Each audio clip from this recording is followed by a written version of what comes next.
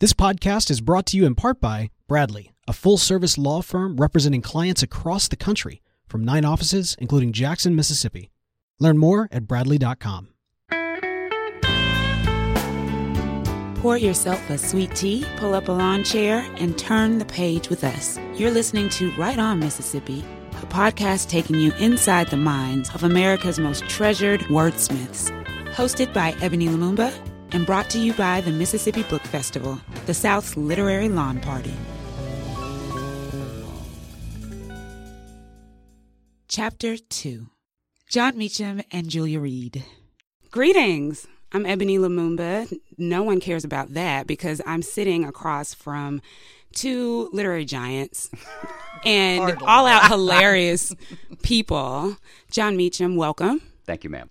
And Julia Reed. Thank you very much. She did not bring sangria with vodka. I've since forgiven her for that. It's actually on the way. It might be on the way. Uber picked it up. Uber drinks. It's on its way over. That's a dangerous motto. Well, we're just having a conversation about books, about you, which you guys know a lot about books and you know a lot about you. So it's going to be like no other interview you've ever done before because we don't really care about the stuff that people usually ask you. What's your writing process? What's your inspiration? Yeah. You don't care about that? Start typing. Yeah, fear is my inspiration. Fear, editors All that out kill me. Well, terror. that's true. I've been Julia's editor more or less for 20 years, Right. paid and unpaid, mostly the latter. Hey. And to say that Julia has an ambivalent relationship with deadlines is to like saying, was Ford's Theater a good outing for the Lincolns? Woman after my own heart.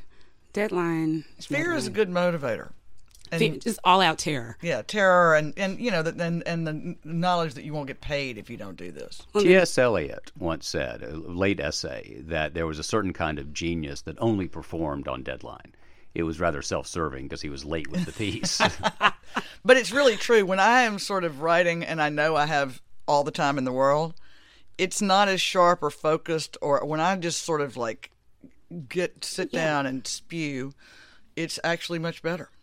Well, listen, I wish I could say the same for my students, but they kind of have the same model. We'll just wait until But there is something about minute. procrastination, and John knows that I'm the number one procrastinator, but I think you would agree that while you're freaking out about the fact that you have to write this and just making yourself generally miserable and coming up with all kind of other stuff to do besides that, I mean, like there's, you know, everybody's like, my closet's clean because I had a deadline, whatever.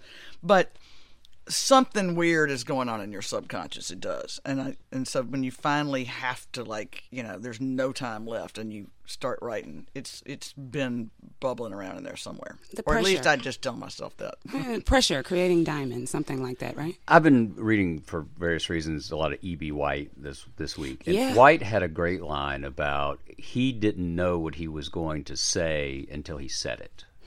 So he said, Even as a novelist? we didn't as an essayist. Essayist, yeah. He said the only way to have contiguous thoughts is to write them down, and I find that to be true. I do often too. don't know what a conclusion will be Until you you're hear in something. David McCullough has a great line about when books are going well when you fall in the spell of them, and you're sort of living with the people even when you're living with other people. Sure. And I do think there's something to that. There's also in Julia and I have both done a good bit of this. People always want pre-obits, you know, mainly because Right. Julia What and I must a thing like that Julia and be? I only know old people. That's true. And I actually resist that because I think there is something in that swoosh of the moment, as long as you can do it quickly. Sure. Our friend Devin Thomas used to say when he first went to write for Time magazine that his goal was to be faster than the best person and better than the fastest, which is not a And bad. that's not a bad goal. But the book I've got out now, which is a collection of essays from Garden and Gun, my Garden and Gun column, and that's another editor can tell you that he Yes. sits by the computer waiting for that email to come. But we call him the Maytag editor. Shut up. The problem Has nothing to do. The problem with the column is that the illustrator is not as fast as the writer, right? So I have got to come up with. So the column ideas are often I'll sort of, okay, this is what I'll write the column about. And I have to write a sort of précis for the illustrator. And then he illustrates his column, and I will find what John was saying. I don't know what I'm going to write until I write it. And so about midway through, I'm like, oh my God, this bears no relation to this half-page illustration. So I'll have to like go back and throw in some curlicue sentence, to tie it to the thing. But it's true, especially with an essay, I think. We used to call that at Newsweek the hip fake. The hip fake. Hip fake to what the illustration's about. Yeah. So as to not just completely abuse the poor illustration. Yeah, exactly. and leave people wondering why you're doing something completely different in this illustration than what you're saying in the column. It's very noble of you. To even we are consider. noble people. Obviously. I'm glad you picked up on that. I sense that first thing.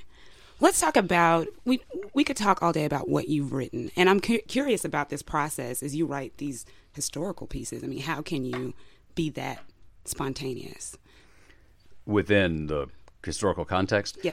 Well, I think part of it is if I undertake a big biography, I try to meet three tests.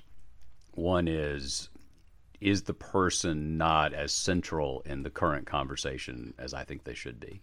Secondly, do they have something to say to us now without beating that? Sure. Without contorting them into a 21st century person, and is there some archival light that can be shown? So once you immerse yourself, it's about a 5-year process to write a big one. And David Halberstam used to say that a great nonfiction book, or a big nonfiction book rather, was like an undergraduate degree. You spend a year and a half, 2 years getting up to speed. You spend your third year really putting it down, and then your last year making it as smart as possible. And if you think of it in those stages, it's possible. The other side of that, though, and I know Julia feels this way, is if you think sitting there, well, I am now writing history, and I will be wearing my smoking jacket. Which sounds very important. It sounds very important, yeah, sure. But also it doesn't get any words on the page. No. And so you just have to start. You can't. People always ask me like that question. How do you start? Where do you start? Like, what's your process? Like, all that stuff that you said you weren't going to go into for good reason. Because it literally is just starting. And if you think about what you're doing, John has to think about more lofty things than me, but than I do. But if you think about anything you're doing, it's going to stymie you. You just start typing. Over obsessing, right? You literally start typing, and that's where fear comes in with me, because it's like you don't have a choice. And for me, it's hubris because my God. All right, so it's not as though Thomas Jefferson is an undercovered figure, or Andrew Jackson, Andrew Jackson, or Franklin Roosevelt. I don't know who any of these people are. But so and I like the joke I make because people will stand up, at book talks and say, "How did you think you could have something new to say?" There have been lots of books about Thomas Jefferson. I'd say, well, like Casablanca, I was misinformed. I didn't know there were any. But I think there's a reason. My rather grand and overly facile response is there's a reason Shakespeare wrote about kings. You never have to explain why you're doing it. You may not succeed in engaging people. Sure. But if you're writing about a president of the United States at a particularly contentious and influential period, the importance of it is self-evident. So the predicate is established, and then the burden becomes, can you be both entertaining and illuminating? You don't have to defend your choice of subject. Yeah. So we know about what you write. We do. If we are living and breathing in the free world. But I'm interested in... I like that, though. John. There you go. I like that. Hubris aside. There you go. What are you reading? Oh, gosh. What's on your bedside table? Well, Julia and I have equally bad taste. That's what I was hoping for. Yeah. That's really going to send the ratings. I shouldn't put it that way. That's totally wrong. I love. I have 3 annual books I read. Jack Reacher. Lee Child's Jack Reacher. Daniel Silva's... You're kidding. I hadn't even gone there. Oh, they're great. All right, they're you keep fantastic. telling me. Not that I'm above it. Trust me, I just hadn't gotten around. And Michael Conley, who does the procedural in L.A., I just finished. Bosch is like my boyfriend. Bosch is fabulous. I just wrote my last column for Garden and Gun was again was pulling it out of the hat. It was this women's issue, and I thought, okay, there are enough women in this damn magazine this time, so I think I'll write about men. Right. And as we know, men are not really going through one of their best moments at this in our culture. I saw just that. Yeah. acting That's never bad happened every which before. way. Not Mr. Meacham, of course, but pretty much everybody else Present on the company planet seems to excluded. be. Yeah. So I started rereading, just mainly because it was a good, like, lazy exercise, all of these John D. MacDonald mysteries. And the hero Nice. of those mysteries is a man named Travis McGee, who is every woman's dream, right? So I thought, okay, well, I'm just going to use Travis as an example of how people should behave. And now I have gone back since, I started writing that, I wrote that column in, like, June. I have now read like 32 John D. MacDonald. I've read them all before, but Yeah. I've reread them. That's the benefit of reading the kind of books that John and I are talking about. And the benefit of middle age is I can now reread P.D. James or yeah, you go back Trollope, to those mysteries. and I We can't both remember. love Trollope and P.D. James. And I can't remember So what it's happened. literally like a new experience. You're It is. engaging it for the first I time. so to reread- speak. Miranda and the Tempest. I reread Walker Percy, at least one Walker Percy novel every year. Moviegoer. Moviegoer. It's not, actually, I was really lucky because, I lived in, when I read The Moviegoer before I moved to New Orleans. And then when Dean Baquette, who's now the editor-in-chief of the New York Times, was still, I think, the Washington bureau chief, and they had this thing, I don't know if they still do it, but they had on the website at the New York Times Book Review, they had 2 or 3 people talking about books, via email or whatever. And so it was Dean, it was, because he's from New Orleans, and it was me, and we got, help me out, Farrar Straus, Jonathan Galassi, who was the head of Farrar Straus, who was Walker's publisher. So we had this great we had to talk, conversation that went on for weeks about it, and it made me reread the book and have to really think about it, since I was trying to be dazzling, or at least not embarrass myself on the website. It's always the goal. So I have new Thin appreciation line. for the moviegoer, but I love probably the most The Last Gentleman and Love in the Ruins. And Lancelot is deeply, darkly hysterical, even though everyone's like, oh, this is a dark book. I'm like, I'm laughing out loud, crying. Haunting, even. But yeah, so I read Walker a lot. I reread. I've been on a Chekhov jag because there's a Walker and Shelby Foote, his best friend, had collection of letters between the two of them, and they fought over everybody. Like, Walker loved Dostoevsky. Shelby's like, get out of here. Shelby was obsessed with Proust. Walker's like, I can't, not even going to try. But the only thing they agreed on was Chekhov. And they would write these letters, whole letters just going, basically answering the same question. How does he do it? How does he do it? Yeah. And so if you want a great lesson in writing, just pick up a volume of Chekhov and go to town. Don't you think? That's a catchphrase for you. Pick up a copy of Chekhov and go to town. Yeah. Let's put it on a T-shirt. And I thought she meant the Star Trek guy. The people I reread probably on a cycle of 5 years. I will try to reread Jane Austen's major stuff and Middlemarch. And I guess it sounds pretentious. I don't mean it that way. It's just I find them to be the most intelligent 19th century novels. And I would, if the Desert Island question, I would take all 47 novels of Trollope, whom I think is a more astute psychological novelist than Dickens by far. Yeah, I do. I agree. And Trollope is great for There's a gang of folks that would fight you about that. I know. Yeah, bring it on. Granted, they don't have there's no muscle behind them. I would take Yeah, Chekhov and Tolstoy, I think. But the thing about Trollope is, for a biographer, he is wildly sympathetic to even his darkest characters. So is Tolstoy. Tolstoy's blah, blah, blah. Oh, shut up. And the fight starts here in the library. The first page of War and Peace is so brilliant. Well, then They're like stop about there. 32 Then stop characters, and there. you know every one of them by the end of the first page. It's You know what? That's astonishing. remarkable. Okay, It well, is. here's my view of these Russian novels. It goes back to Peanuts. What you guys can't see is the more interesting thing. Linus is reading all these books that Julia's pretentiously saying she Oh, reads. please. Pretentious And- Trollope. This is Hello. pre-obituary, by the way, guys. Okay. And exactly. And Lucy says, "How do you pronounce all those names?" And Linus says, "Oh, I don't. I just bleep over them." So I just have to bleep over the Russian names. Okay, you're lost, my friend. You're All right. lost. I'll deal with this. But I will agree with you on Lee Child. There's some underlying meaning there. Just bleep over the Russian name. Lots of folks are doing that these days. If only Well, the there's White a- yeah, if I was only the gonna White say, House that's would like do the it. Right. meaning of this. Thank you very much. Just Oh, my redact God. everything. That's right. Where's Michael Flynn? So listen, some of the things that you all have mentioned that you engage regularly, annually in terms of texts, it's not the easiest to go about with a sober mind. What are you drinking while you're reading these things? He drinks Diet Coke. I mean, and coffee. how are you? I don't drink and read. I mean, I do a lot of drinking, as anybody who's read my books will know. But you can't really drink and write. As if you read some late Hemingway, that's pretty evident. And you Faulkner. can't really drink and read. I agree. I smoke and read. I smoke cigars. I don't drink anymore. But there's a great. Was it Scott McDonald? No, that's not quite the right name.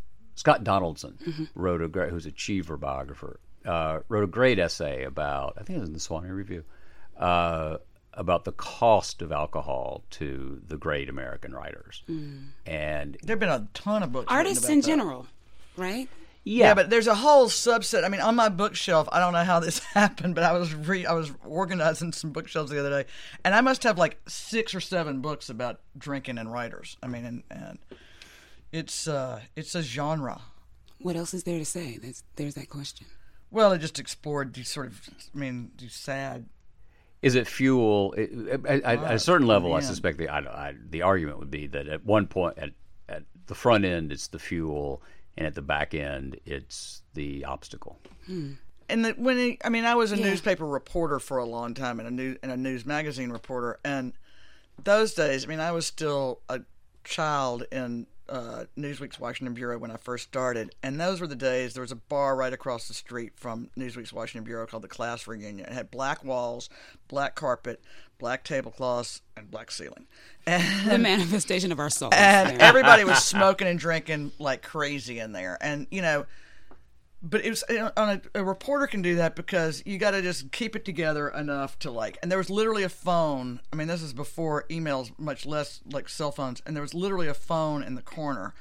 And these guys would come sometimes phone in stories and then pour themselves into a booth where, these guys were drinking chartreuse after lunch and stuff. I remember one of the Washington Post guys, Tommy O'Toole, was like a chartreuse addict. But it was but then you sort of sleep it off and you can wake up again. That's a brutal way to live. But newspaper reporters could get away with it more than you can't sustain.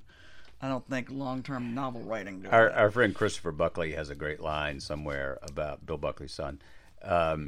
That the 2 martini lunch won the Cold War, because those guys, That's pretty brilliant. Well, those guys would be at lunch and they would have the 2 martinis. They say, "Yeah, let's put those Pershing missiles in Europe. Let's build that plant in Here are the L.A." codes. That they would never have done it sober. If they were on a treadmill. Which sort It's of liquid astonishing courage. to think, though. In my day, which I'm just not all that much older than John, but in those when I started out, nobody went to lunch and had iced tea or a Diet Coke. Well, there wasn't Diet Coke, but almost. yeah, everybody drank. But it was all day.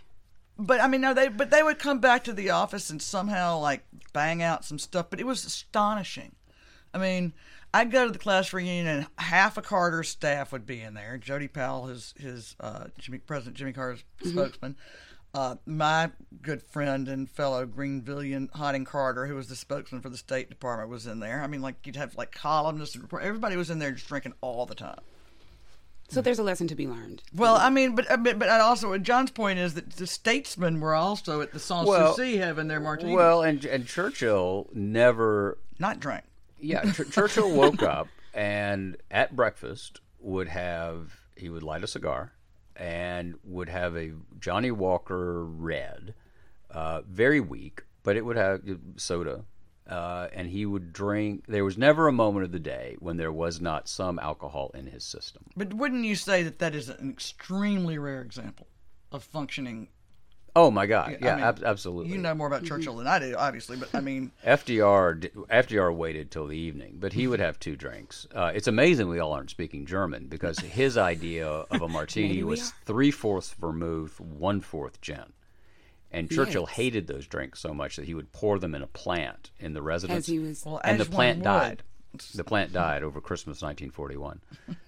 a science experiment gone wrong, for certain. So I'm interested in what you pull out of your own writing and research, specifically you, John. Have you found yourself sort of shifting in habits and characteristics based on folks or themes that you've written about? You mean personally? Mm-hmm. I like to think so. I like to think that by exposure to people who have been transformative, that somehow or another, more of a disposition of heart and mind. So you're not having a Johnny Walker in the morning. No, I'm not. I'm not doing that. No. In terms of habits, His no. other admirable qualities. But what I find the longer I do this is, and it's been exactly 30 years since my first byline in a newspaper this summer, is more and more sympathy and a much more nuanced view of how people in power make decisions. By and large, I think they're trying to do the right thing. They are, if they get to the right thing 51% of the time, we get a Lincoln. But it's not much higher than that. And so maybe it's middle age, maybe it's, I don't know quite sure what it is. But I think the more time you spend in the company of people who had responsibility for other people's lives, you realize that what's truly remarkable is not that they got so much wrong, but that they got so much right. Sure. Yeah. It outweighs, perhaps, That questionable decisions. You have to judge them on the totality. Franklin Roosevelt saved capitalism and defeated tyranny around the world, but projected America into global power against the forces of isolationism, and yet he issued Executive Order 9066 interning the Japanese Americans, not foreign nationals, American citizens. Exactly. So what do you make of that? Earl Warren, who issued the Brown versus Board of Education decision, a unanimous decision, was an architect of Japanese American internment when he was the Attorney General of California. If you read Lincoln's first inaugural, he said slavery's fine where it is. He did. Right? So I think if we overly romanticize the past, we do a disservice in two ways. So one is we do a disservice to the sacrifice of those who were dealing with obstacles and overcame them, and Mississippi is a particularly pungent example of that. As is the American South in general. Yeah. And the other is we foreclose the possibility of learning about how democratic, lowercase d, progress happens. So it sounds like you're a lot more forgiving of yourself and other people because of what you Well, certainly of other people. Still working on stuff. Julia? Well, I mean, my experience is so different than John. I mean, the way what we write about and stuff. When I started out as a journalist, and especially during the 20 years I spent at Vogue, I did a lot of profiles. And it was like just being given, a sort of another college education. It's like whatever I wanted to learn about, I could go do. And whoever I wanted to go meet. And all of those people all those experiences have fed now into this giant whatever washing machine that I have. But, I mean, washing machine. I remember assigning somebody else when I was an editor and a writer at Vogue to go spend a weekend with Jim Harrison in the Upper Peninsula of Michigan, a novelist that I was like madly in love with and read everything. And a friend of mine said, "What are you doing?" So I called the woman that I had assigned and made up some lie and went myself. And Jim and I became fast friends. But that was like an occasion where that changed my life and enriched it greatly just by this friendship with this amazing writer and poet. But then I remember just people that I was just dreading going to interview, like Barbra Streisand, nightmare and a half. I mean, like the woman, I literally got in the car. That was in the days where your magazines were so rich, as John remembers too, that you had a black car sitting around waiting for you every time. And so I got in that car and I literally got in this car and started screaming. I had to scream for like 5 minutes because it had been so stressful. But then I developed this weird sympathy for her, even though she'd call me in the middle of the night. One morning at 1 o'clock in the morning, she goes, "Julia, it's Barbara." I'm like, I'm thinking of all the Barbaras I knew. But Barbra Streisand did not come into the brain pan yet, so she's crazy. But I remember trying to be sort of super gentle with her when I was writing her, because you do learn, whether you're writing a biography or even more so in some ways with an alive person in the here and now. Mm-hmm. Who am I, buddy? And it does make you. Wow. It judge does. Not. Judge not. Yeah, and Stevie judged. And you still, then you learn. I mean, I had some great experiences. I went on the Trans-Siberian Railroad with a bunch of lesbians from Germany and fishermen's wives from Who hasn't done that? France to go Just to saying. the UN break. Women's Conference. I mean, I went to Afghanistan. I mean, like all these places. I went to Romania right after the fall because the beauty editor of Vogue actually thought that the spa in Bucharest was still going to be open, even though the Ceausescu's had just been burned alive. So Preserve the spa. I got great fodder from all those experiences and learned a lot from the people that I interviewed. So I draw on that now. It's it's not as hard as it could be when I have to produce a column on demand, say, because all that stuff is rolling around somewhere in the brain pan. And you've still got stuff to write about that. I mean, you stopped me right at this spa that wasn't going to actually be there. I wrote about that for Vogue. It's a pretty funny story. I might have to resurrect that sooner or later. I mean, like going to the spa, the beauty spa in Bucharest, when I landed, there was not a roof on the airport and wild dogs were roaming around. So I'm like, I'm pretty sure that the beauty spa is not. Yeah, the mud treatment is going to be particularly I kept telling interesting. our crazy as hell editor, Shirley Lord, who was married to Abe Rosenthal, who was then the editor-in-chief of the New York Times, so she should have known better. I'm like, Shirley, John is making a crazy He's doing motion. the crazy Everybody's finger crazy. rotation. I'm like, Shirley, I'm pretty sure, I don't know if you've been reading the paper, like your husband's paper, the front page. I mean, like, Romania's, the government has fallen, okay? And it's like, no, the ambassador's going to meet you. You have to go. Get a mani-pedi. Yeah, okay, you should have seen the spa. And it turns out that the spa, the treatment there, I did find a doctor who once worked at the spa, and the treatment there was they gave you amphetamines and cortisone and lidocaine. So you're just numb and speeding. So, of course, you're like perky. Yeah. I was kind of sad that the spa wasn't going. I'm like, hell, I get a lot done. I mean, I did not have that experience in Let's writing bottle about this the up. Bush family. You're kidding. I know, it's surprising. I know. Who'd have thunk it? But that was the great thing about the profession when John and I first got into it, though, That's is true. because they, magazines and newspapers had extraordinary budgets. I mean, before I wrote my first profile of Bill Clinton, I followed him for 9 months, day in and day out, and that is the way you find out. Like now, The intricacies. we have a president who just regurgitates whatever is like the first. I mean, I don't even know if He you can doesn't know describe what it he's as a gonna brain say pan, until but it comes whatever. I out. mean, like it just spews out. But until that moment, you used to have to sort of spend a whole lot of time with these people to sort of get some kind of window into their real soul. And it takes, a moment on a campaign train at 1 o'clock in the morning when I watched John Edwards get in a fight with a man in a waffle suit. Wait, a Waffle waffle man. costume? Waffle man. Yeah, he was wearing a big styrofoam waffle because he was making the point that John Kerry was waffling on the issues, and Kerry was the Democratic nominee. Obviously. That's why you would wear a waffle costume.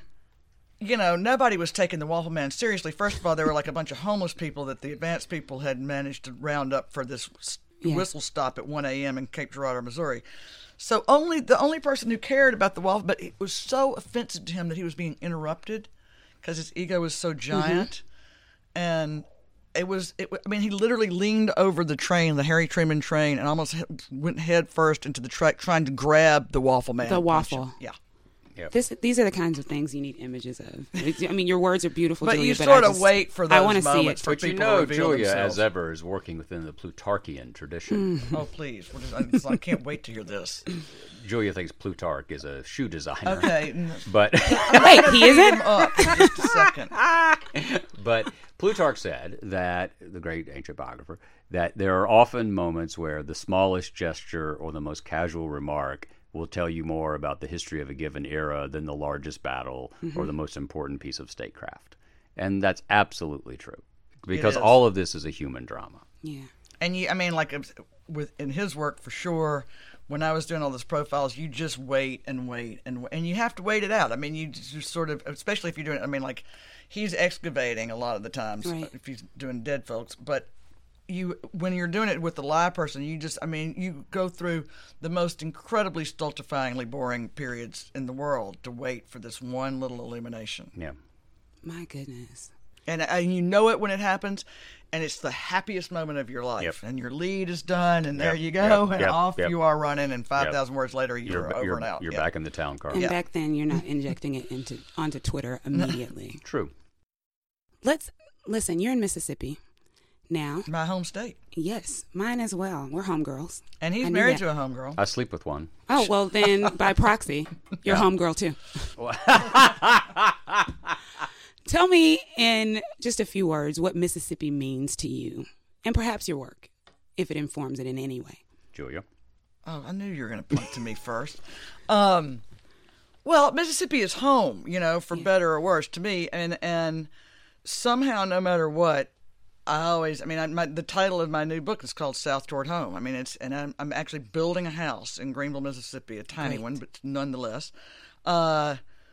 Somebody said you're like an old Jew going back to Israel. So, like, here I go crawling back home. Yeah. But it's true. You go back to the motherland, and it's so, for all its complications, sordid, horrible history, a lot of which I was still alive to see. Yeah. I wouldn't want to be from anywhere else, because you talk about human drama, we are watching it, and we still are. But I had a front row seat to a lot of good stuff and a lot of bad stuff, and I wouldn't trade that. I wouldn't want to be from someplace dull, frankly. I'm really glad I'm from where I'm from, and it means. Likewise. It's. I used to write when I lived in Washington and New York, and you could actually fly. I would go home, and there was actually in those days a nice Delta Airlines jet from Memphis to Greenville. Mm-hmm. But even so, I would rent the biggest car I could get at Avis or Hertz and roll down the windows and bomb down that. And you go over this last hill when you leave Memphis, and you go into the flatness of that Delta, and it was like, talk about Proust. There's no more powerful scent than the smell of defoliant and chemicals and dirt. And I'm like, whoa, I am home. There's just crop something. Dusters above your head. The Delta landscape is almost lunar. It's like another world, and it feels like that. And that re-entry always makes me feel great, actually, like I'm home. Beautiful. John, anything to add? I take it as a more general than a particular. I grew up in Chattanooga, Tennessee, grew up on a Civil War battlefield, Missionary Ridge, which is where Arthur MacArthur won his Medal of Honor. It's how Sherman got to Georgia. Mm-hmm. I went to Sewanee, the University of the South, and one of the critical books in my formation, insofar as I've been formed, was All the King's Men. So somewhere between Louisiana and Tennessee, and I covered politics in Georgia, and of course, having married into Tribbett, Mississippi, royalty. Yeah, well, yeah. We'll leave that aside. It's part of a landscape where, in American history, and I say this as a clinical observation, the Southern manifestation of national factors is acute and often extreme to exaggerated. So when the North sneezes, the South catches a cold. And so I think Mississippi is very much at the heart of that. Belly of the beast. Listen, y'all, thank you. Thank you so much. This was actually fun. This is a joy. Best thing I've done all day. Thank you. Besides that Johnny Walker this morning. That's good. That's good. And then he started drinking Paul Roger at lunch. Which is that is a tradition I'd like to start back up. I don't have the budget. We'll do it for together. Paul Roger. Sisters of the South. There you go. Thanks, y'all, so much. This is Right On Mississippi. Right on, Julie and John. Right on. Thank you, Madam First Lady. Thank you. We want to thank John Meacham and Julia Reed for joining us today. Be sure to visit your local bookstore to purchase their works and keep up with them online by checking out the links in the description. Right On Mississippi is brought to you by the Mississippi Book Festival and Bradley Arendt, and produced by Podastery Studios. Our guests for this episode were John Meacham and Julia Reed. Our editor was Joshua Heath, producer Holly Lang, executive producer Bo York, and I've been your host, Ebony Lumumba. We look forward to turning the page with you on the next chapter of Right On Mississippi.